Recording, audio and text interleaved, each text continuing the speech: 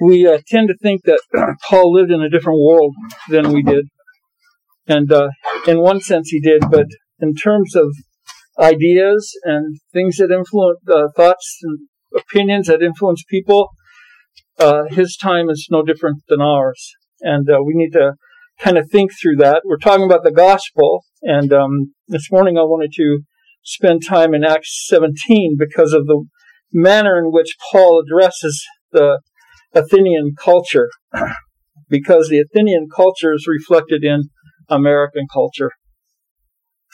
And so we want to take time to examine some parts of Acts chapter 17. Let's go to the Lord in prayer.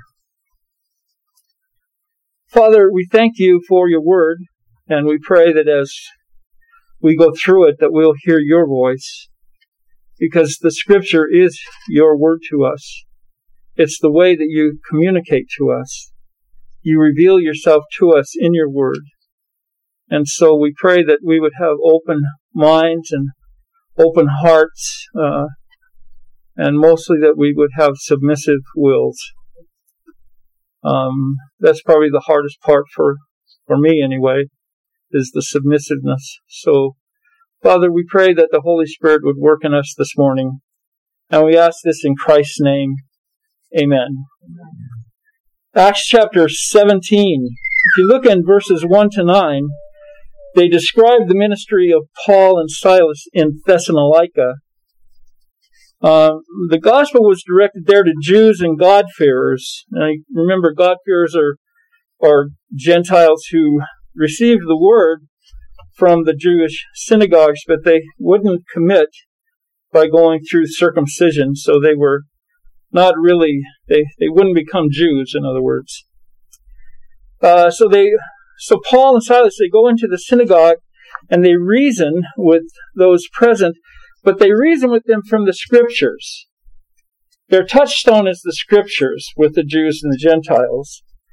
You see that the source of Paul's preaching was the scriptures, which were at that time what we call the Old Testament. And Paul was preaching the gospel to Jews from the Old Testament. We often fail to realize that the Old Testament does have the gospel. In fact, in Galatians chapter 3, verse 7, Paul says, be sure that it is those who are of faith who are the sons of Abraham. And the scripture, foreseeing that God would justify the Gentiles by faith, preached the gospel beforehand to Abraham, saying, all the nations shall be blessed in you. So then those who are of faith are blessed with Abraham, the believer. So Abraham had the gospel preached to him. Now, we might ask how that was. How was it that God preached the gospel to Abraham? Paul mentions the specific promise that all the nations are going to be blessed through you, through your seed. Well, how is that the gospel? Well, when I say the gospel is in the Old Testament, I don't mean that it's there exactly as we see it in the New Testament. So one way I think that you can look at this is to remember that what Abraham looked at when God promised him that was a light off in the distance. He looked at the light. We stand in the light. You see the difference? That's kind of like if you get up early in the morning before the sunrise. The sun doesn't really rise, but before day breaks. And you'll see the light beginning to... So you're looking at the light. But once the sun is out, right, we're in the full light of day. And it's kind of like that. Abraham looks, he sees the light, and he understands because he believes God. God's going to do this. It's faith in what God says that Paul is emphasizing. But the gospel is preached to Abraham, and he's looking ahead. He sees the light, but he isn't in the light. We are. I think John underscores this idea when he says in John 1, in the beginning was the Word, and the Word was with God, and the Word was God. He was in the beginning with God. All things came into being by him, and apart from him nothing came into being that has come into being. In him was life, and the life was the light of men. And the light shines in the darkness, and the darkness did not comprehend it. There came a man sent from God, whose name was John. He came for a witness, that he might bear witness to the light, that all may believe through him. He was not that light, but came that he might bear witness of the light. That was the true light, or this was the true light, which coming into the world enlightens every man. He was in the world, and the world was made through him, and the world did not know him. He came to his own, and those who were his own did not receive him. But as many as received him, to them he gave the right to become the children of God. Even those who were born not of blood, or of the will of the flesh, or the will of man, but of God. So, when Abraham has the gospel preached to him, it's like a light in a distance. He sees it, but he's not there. He's not in it. And so in the Old Testament, we see the light. It shines through. We could say Christ is on every page. We just don't know how to, we don't see it. And one of the Bible studies I want to do is to go through this book with everybody called Jesus on Every Page. So it's focusing on the reality that the Scripture is about Christ, and it points to him, it talks to him, it reveals him to us. Think of this. We don't have a lot of details about the crucifixion of Christ. They're very brief. But we do have those details unfolded for us in the Old Testament. Think of the psalm when Jesus cries, my God, why have you forsaken me? You put that in the context of the psalm and you read that. Think of Isaiah 53. Jesus, was the Lamb. He was the one who died for his people's sins, and it describes how he looked. He wasn't like really good looking or anything like that. He wasn't striking, but he came as the servant of the Lord. And so the Old Testament unpacks for us details about Christ's life and about his death and resurrection that the New Testament doesn't go into. It's just that in the New Testament, we're standing in the light of day. And so the idea is that if we have an Old Testament foundation, everything just falls into place. And so we need to keep that in mind as we think about the gospel. Well, as we look at Acts 17, the first 9 verses describe Paul reasoning with Jews from the Scriptures, giving evidence that the Christ had to suffer and rise again from the dead. And he was saying, this Jesus whom I proclaim to you is the Christ. Now the Jews and the God-fearers would have understood that. The Athenians didn't. So some are persuaded, some are not, which was normal, and they had trouble, so Paul had to leave, and so he went to Berea. And again, he's preaching to Jews, and he says they're more noble than all the other Jews in verse 11 of chapter 17. They were more noble than those in Thessalonica, for they received the word with great eagerness, examining the Scripture daily to see whether these things were so. So then many of them have believed, and a number of them were prominent Greek women and men, verse 12. But then the Jews from Thessalonica, they found out what was going on in Berea, so they sent up a contingent to go up there and stir things up, and so they had to get Paul out of the city again. Paul was always getting in trouble, so he was getting in trouble because he obeyed God. So they got him out of there, and they took him as far as Athens. And that's where we pick up on the section that I want to focus on, Acts 17, verse 16, because you've got to see the change in Paul before he's reasoning from the Scripture. But now he's not doing that. It's not that he's not referring to Scripture. It's not that he's not bringing scriptural truth to bear. But he's not reasoning from the text. He's not going to Scripture and saying, okay, you see this passage over here? This shows you that Christ has had to be crucified and buried, and raised again from the dead.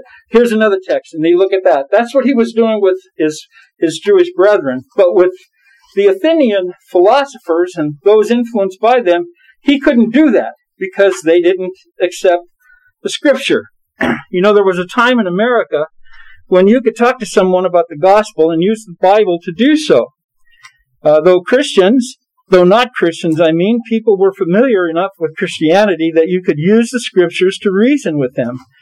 They may not have been Christians, but they had a certain respect for the Bible. They did. Even when I was a kid, I had a respect for the Bible. In fact, we had some friends. We used to go over and play penny ante poker, right? And this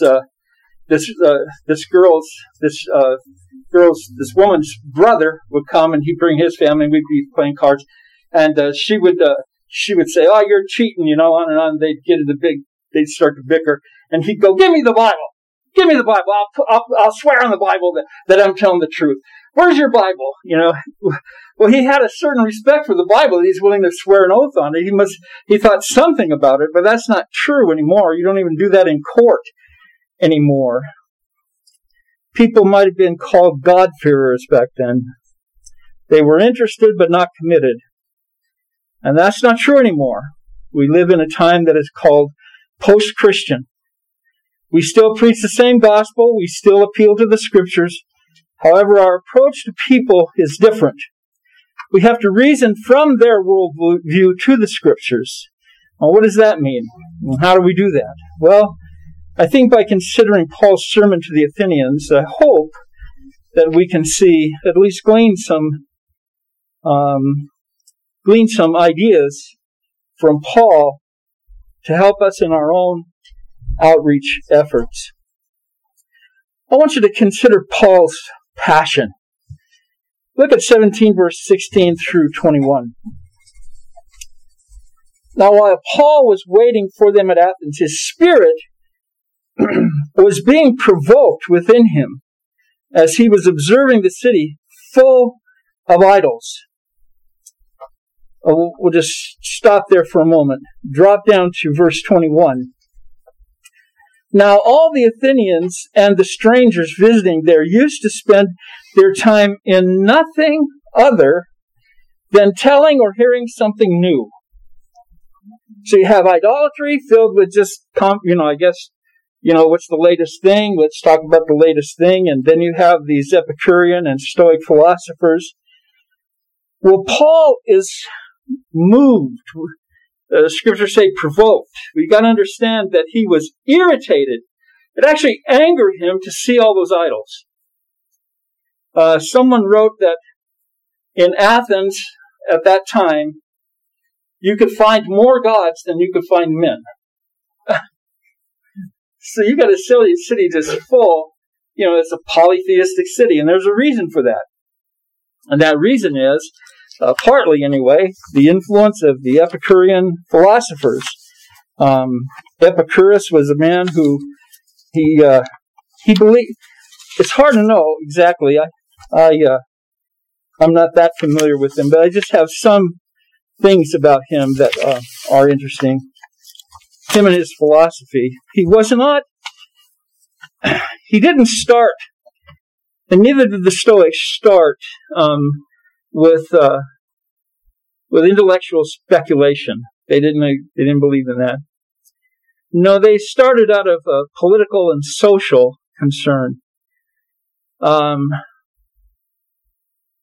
weren't as concerned about knowledge for its own sake. In fact, Epicurus deprecated the pursuit of knowledge for its own sake, whether it's philosophy or science. He only asked two questions: what is the aim of life, and how to attain it? And the aim of life was your happiness. Your happiness. And the way to attain that was, he said pleasure, but he didn't mean by that things like, immorality. He didn't have that in view, where you just, like we have in America, everybody does what they want. What he meant was that you avoided pain. The Stoics had the same kind of an idea. and they're together. They're different, but in a lot of ways they're the same. They have the same kind of ideas about avoiding pain. And so, you hear about people like Robert E. Lee, or was it Stonewall Jackson? Right, Stonewall Jackson was a Stoic. I mean, not maybe in philosophy, but he, was like, whatever happens, happens. And I'm gonna face it, and I'm not gonna worry about it. I'm not gonna be afraid of it. Now, Stonewall Jackson was a Christian, and he said, he believed that his whole life was predetermined by God, and so if he got shot and killed, well, that's God's will. Well, Stoics had the same kind of idea. It was just, it was different and wasn't focused as Stonewall Jackson's was. They were hedonists in a certain sense, but their aim in life was for every man to own his own happiness, and that's defined as pleasure. But it's more of a pleasure that avoids pain. Some people say that the United States is influenced by ancient Greek philosophy in some of the way we talk about things. For example, all men are created equal, and therefore we have this right to the pursuit of life, liberty, and happiness. Right, happiness. Now, some people dispute whether happiness means happiness avoiding trouble and pain, or if it means just being happy. And because we don't all understand that, we have all these different perspectives. But we live in a country our country is pretty much like Epicureans and Stoics. Just, I want my way, and I want to live my life my way. I want to determine what I am. I want to determine what makes me happy. I'm the center, right? Another thing, and I think it's reflected in American culture as well, that at least Epicurus, I understand, believed. He was what you call a monist. What's a monist? Well, a monist is someone who believes that everything is one. And so God is one, right? Everything is God. That's why he, got into polytheism. That's why they had so many gods, because everything was God. And I don't know if they thought through it or not, but if that's true, then we're God. Right? If everything is God, we are God too. And so that's the kind of thing that Paul was addressing as he went into Athens and he's preaching. And we notice what happens there. The Epicurean and Stoic philosophers, they were conversing with him. Actually, they were debating, putting forth opposing opinions. That's what the word means. And we want to know what he has to say, because he seems to be proclaiming strange deities. Why were they strange? Well, they were strange because Jesus wasn't part of their pantheon. He was different. They never heard this before. So we want to find out what he's talking about. And so they invite him to speak at the Areopagus. And so we drop down to verse 22. The Areopagus.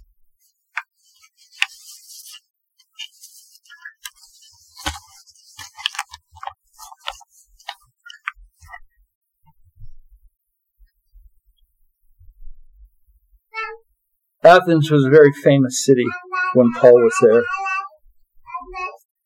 And they were famous for their culture, their dramatists, their philosophers. Plato and Aristotle were there. They were a city that didn't even have to pay taxes to Rome. They were an independent city. It was an amazing place to be. And so here's Paul in the midst of all these people who are living,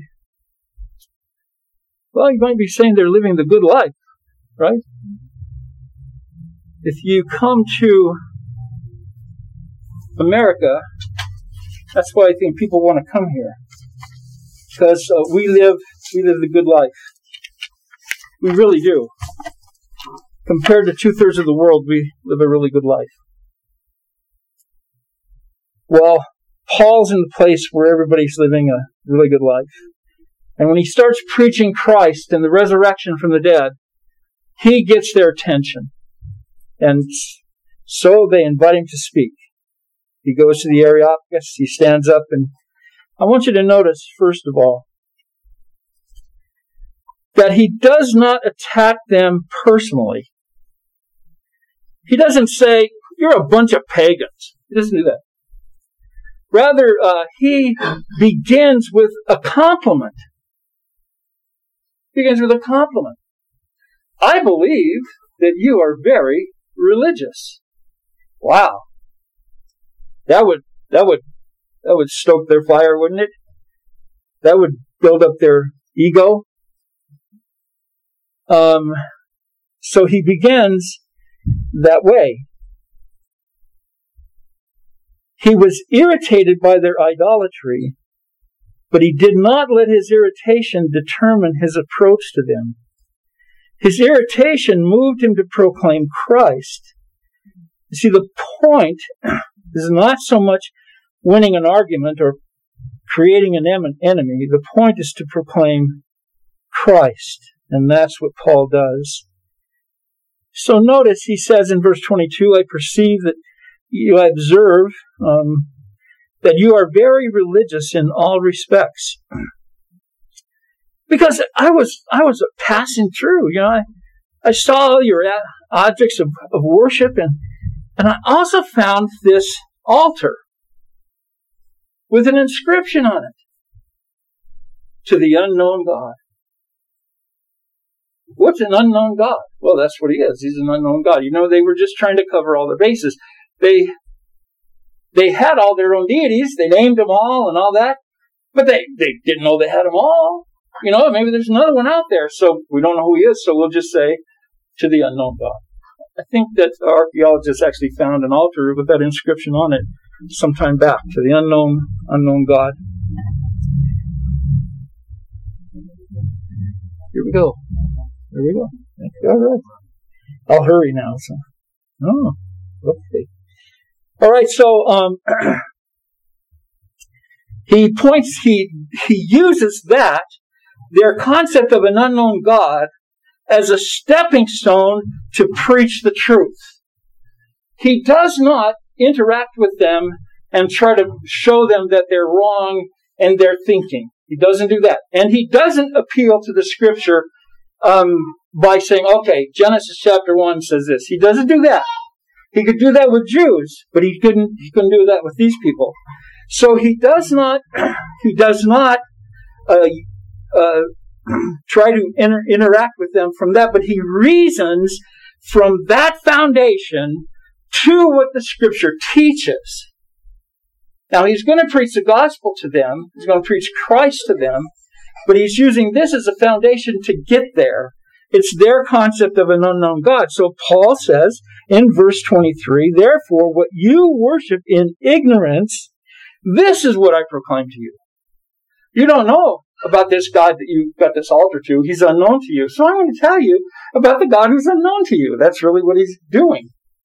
And so how does he begin? Well, he begins with creation.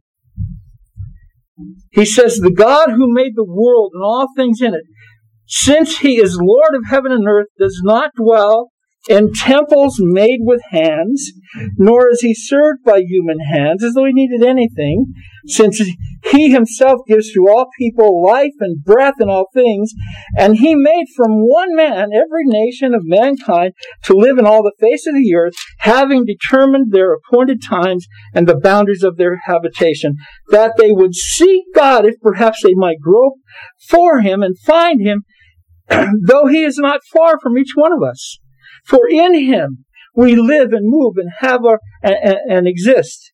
As some of your own poets have said, for we are also his offspring. Let's just stop there for a minute. Just think of what Paul has said here. You're worshiping an unknown God. I'm going to tell you about the God you claim you don't know. Because if you don't know him, then you don't know anything about him. He's just an unknown to you. Well, this is the God I proclaim to you, the one that you don't know. And I'm going to tell you that the God you don't know is the God who created the world and all things in it. That's the first thing. God is the creator. He's the one that made all of this. You construct an idol, or you construct an altar, and you think that by that you're worshiping God. But I want to tell you, He's the one that created this world. It's kind of like, you remember, I think it was Jeremiah was mocking the people of his day about their idols. He said, see, you take a piece of wood, you chop it up, you build a fire, you cook your meat on it, and then you carve an image, put it before you, bow down and say, thank you, God. It sounds so stupid, doesn't it? Of course it's stupid. Well, these guys are doing something similar, though Paul doesn't refer to Jeremiah, or he doesn't point that out to them. He just says the Lord is the creator of the world. And the implication of that is, if God's the creator of the world, then why are you using all these things, right, to worship? Why do you have all these gods if there's one creator? And why do you have this altar to Him like you're doing something for Him? God is not served by human hands. But the second thing he says, first, God made He made the world and all things in it, that He is the Lord of heaven and earth. And He doesn't dwell in temples like you have. He doesn't dwell in these kinds of places. Why? Well, He's God.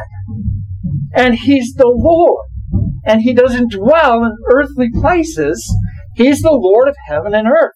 He's the one that says what is and what isn't. He's the one that says what's right and what's wrong. Not your philosophers, not you. It's God who is the Lord, because He's the creator, therefore He is the Lord. By definition, He's the Lord of all things.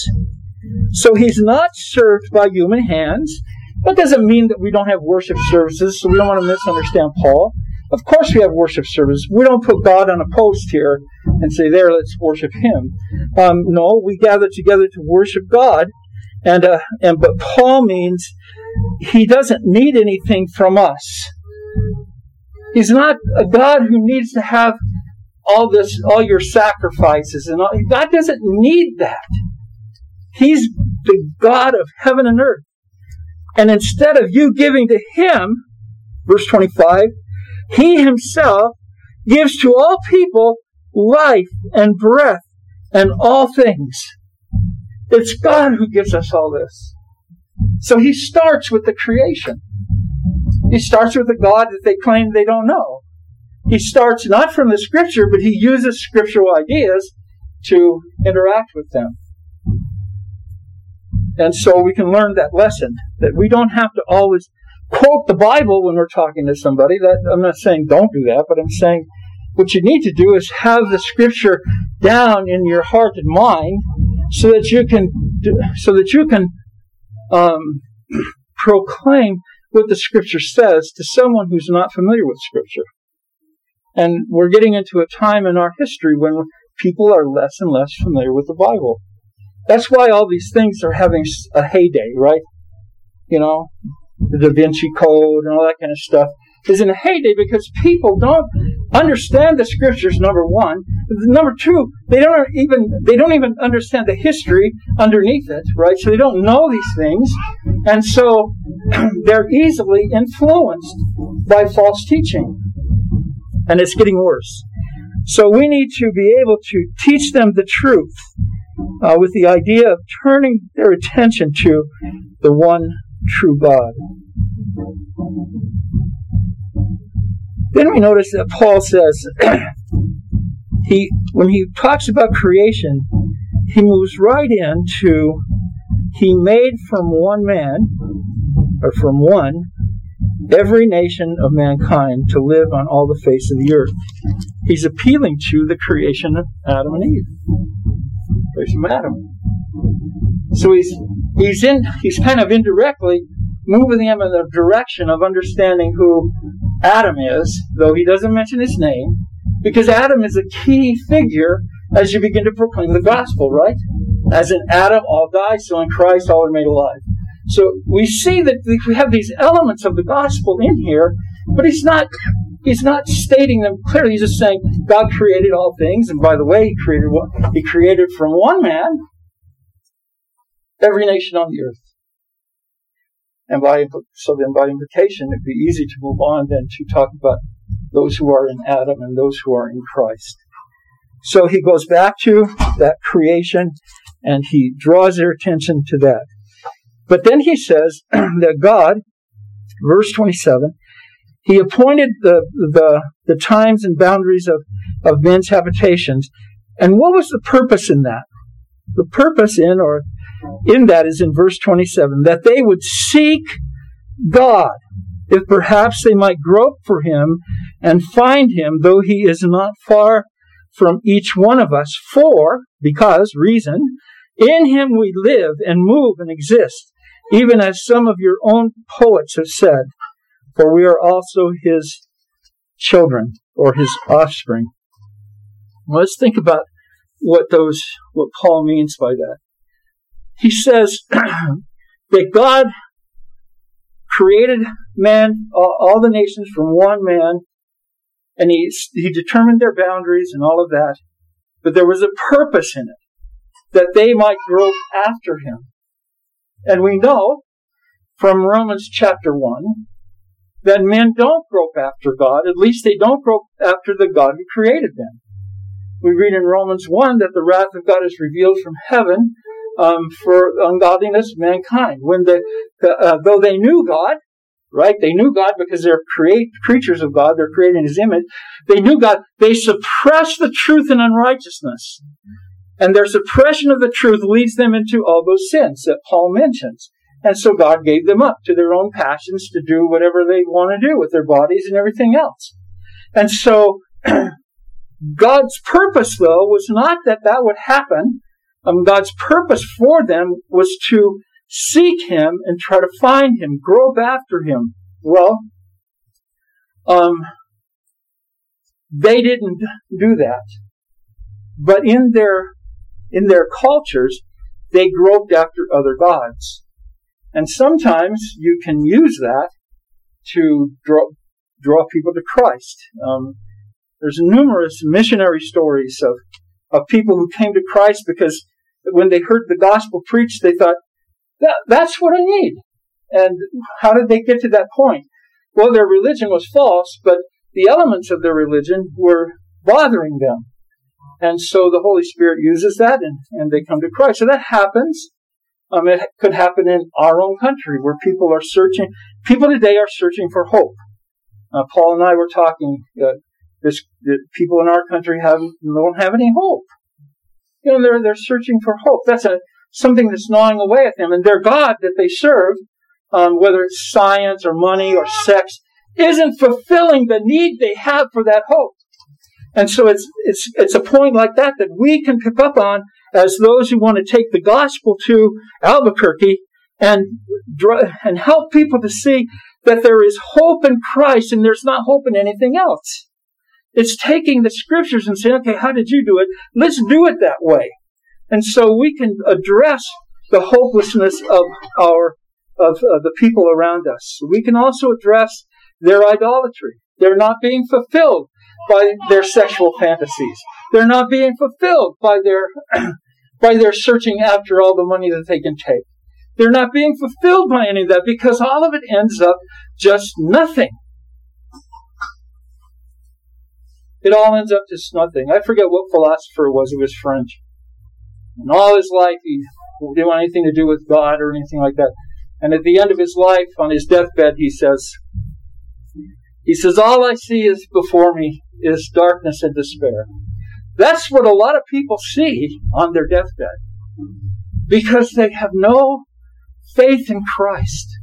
And we can try the best we can by prayer and reading the Scripture to try to address the people of our world with scriptural truths that challenge their unbelieving presuppositions. We need to do that, and we can do that, and we have an example of that right here in Acts chapter 17. I think I could spend, 6 months in Acts chapter 17 just trying to draw out those details, and I'm not going to do that, but it's a great chapter. We can learn so much about how we can evangelize the world in which we live.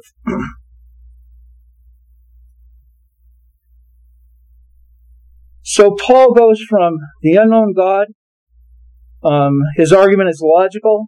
God is the Creator and the Lord. And that's something the Epicureans and Stoics would dispute. But Paul doesn't let that deter him from telling the truth. So he goes on. And what does he appeal to next? Well, first he appeals to their concept of unknown God, and he tells them, I'm going to tell you about that God you don't know. And so he begins to talk about God who created, God who's the Lord, God who made mankind from one man, and God who set their boundaries and habitations. His providence he did that in his providence, and he wanted them to grope after him. And if you look at false religions, you can usually find something in them that points to the inadequacy of their own religion, which drives them then to the adequacy of Christ. For example, I'm trying to study Islam.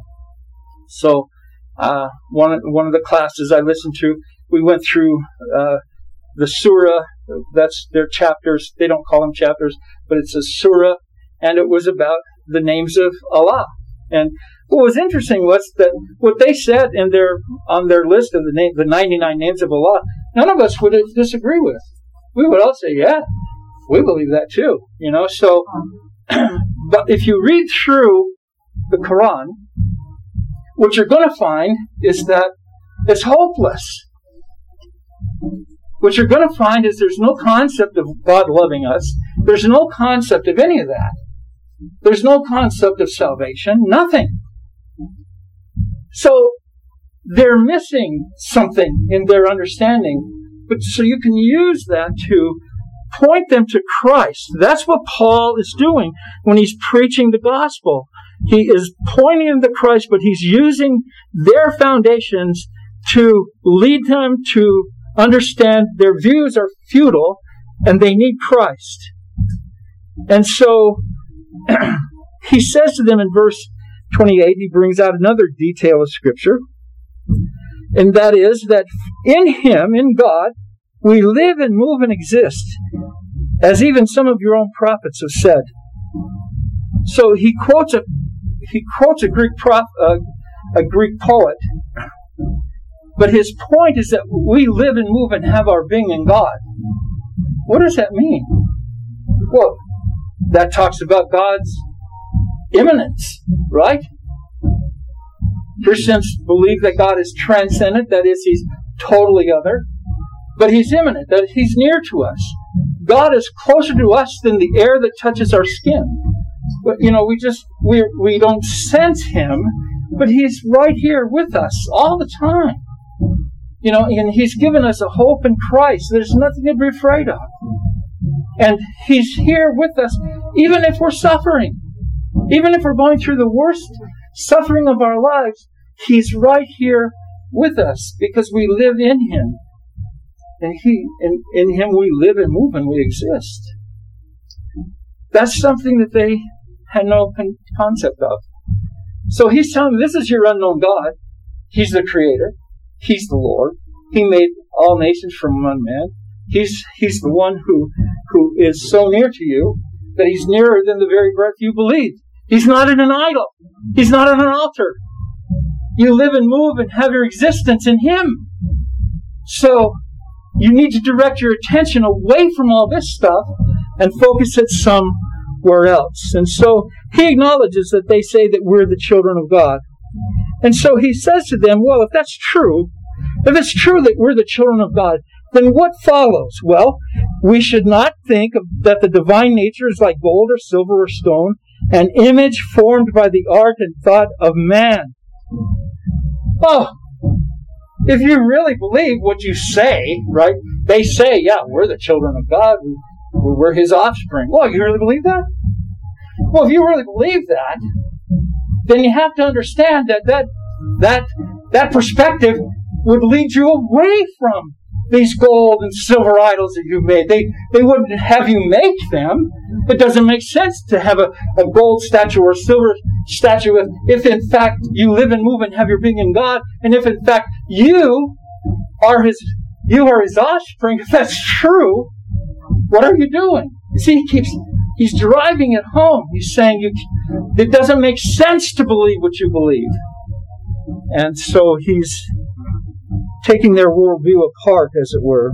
So then he says, therefore, having overlooked the times of ignorance, God is now declaring to men that all people everywhere should repent, because He has fixed a day in which He will judge the world in righteousness through a man whom He has appointed, having furnished proof to all men by raising Him from the dead. Okay. God put all these people out there for a purpose, that they would grow after Him. Okay? So He's overlooking this time of ignorance. Now He's calling them to repent. Because now we've come to this point in the history of mankind that God has demonstrated His purpose in Jesus Christ. So He says, God calls them to repent. Well, when we hear the word repent, we think, oh, that means we have to stop sinning. Well, that's true, but that's not what the word means. The word means to change your mind. That's what it means. It means to change your mind. It also means to turn around and walk the other direction. That's true. But it primarily means to change. If you're going to turn around and walk the other direction, it's because you've made a decision to do so. So, it's changing your mind about your views of God. You need to stop worshiping these idols and praying to or offering sacrifices to this unknown God, and you need to turn from that and turn to the living and true God, the one who created all things, the one who created mankind, the one who allowed everybody to go their own ways, the one now who has appointed a day in which He will judge the world. Uh-oh. Judgment? Wait a minute. Why is He going to judge the world? Primarily because they're idolaters and they reject God. Okay? Think of this, and don't misunderstand me. It's not a person's homosexuality that condemns him. It's not a person's immorality that ultimately condemns him. It's not that a man or a person is a murderer that condemns him. Yes, those things will be judged. I'm not saying that they won't be. But what condemns him is his rejection of God, because if he didn't reject God, those other things would not follow. Does that make sense? That doesn't mean he'd be perfect or any of that, but it means that he would say, wait a minute, I can't do that. He may struggle. I'm not saying he won't even fall into sin. What I'm saying is that he's going to say, no, I can't do that. Why? Because I've been created by God. I'm His. I've been saved by Christ. I can't do this. Even if he's done it for a long time, he has to say, however much the struggle is, I got to get people around me to help me, to keep me on the path, but I gotta stop. But what took place was not that he says, oh, I gotta stop my sin. What took place was, I gotta turn to the Lord. I gotta trust Him. And it's because of that. It's because of my trust in Christ. It's because Christ is in me that now I say, oh, I have to change this. Oh, I have to change that. And it doesn't take place all at once. And it's not like you get zapped with something and all of a sudden you're, you're not. You go through life. You progress in your sanctification. But Paul, when he talks about repentance, he's talking about repentance and turning towards God and placing faith in Jesus Christ, which is the next thing he talks about, because he's going to fix a day on which he will judge the world in righteousness through a man whom he has appointed, having furnished proof to all men by raising him from the dead. So there, Paul gets to the very core idea of the gospel. the resurrection. And how do you avert judgment from a man who's been raised? He's not just a man, he's the God-man, but he's been raised. How do you avert judgment? That's the question. Paul doesn't say it here, but I do believe that he probably told them. The way that you avoid the judgment that's coming is to turn to the Christ who's been raised from the dead, because he is your only hope. Now, if you take these little details and you impose them on 1 Corinthians 15, verses 1 to 10, where Paul declares the gospel, you'll see the gospel in these verses, but it's not stated in the same way. But the ideas are all there.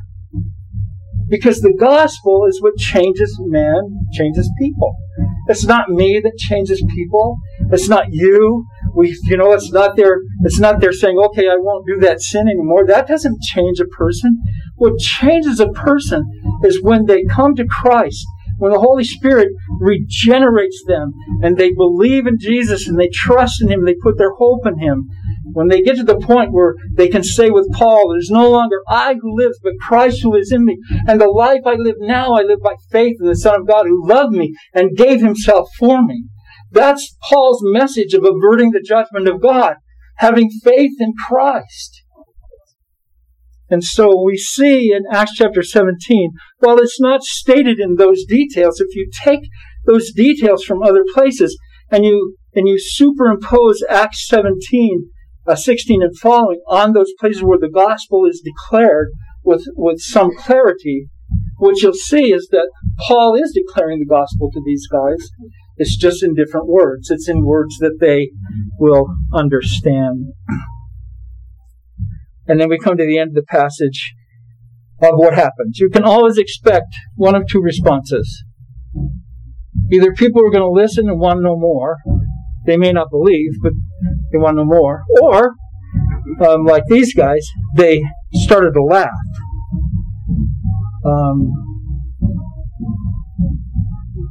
Some began to sneer.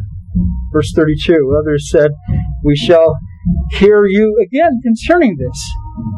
So Paul leaves. Notice, in this pagan context, nobody's getting angry. Right? When he's with the Jews, they get all mad and they get all kinds of things going, and Paul gets beaten several times. But when he's standing before the Athenians, all they do, they say, well, we want to hear more. Some people laugh, and then Paul leaves. That's all. He did what God wanted him to do, so he goes out of their midst.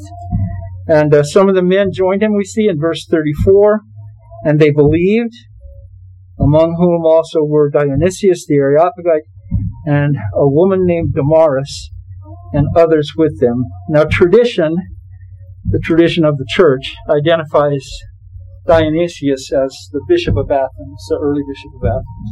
Whether that's true or not, I don't know, but that's what they do.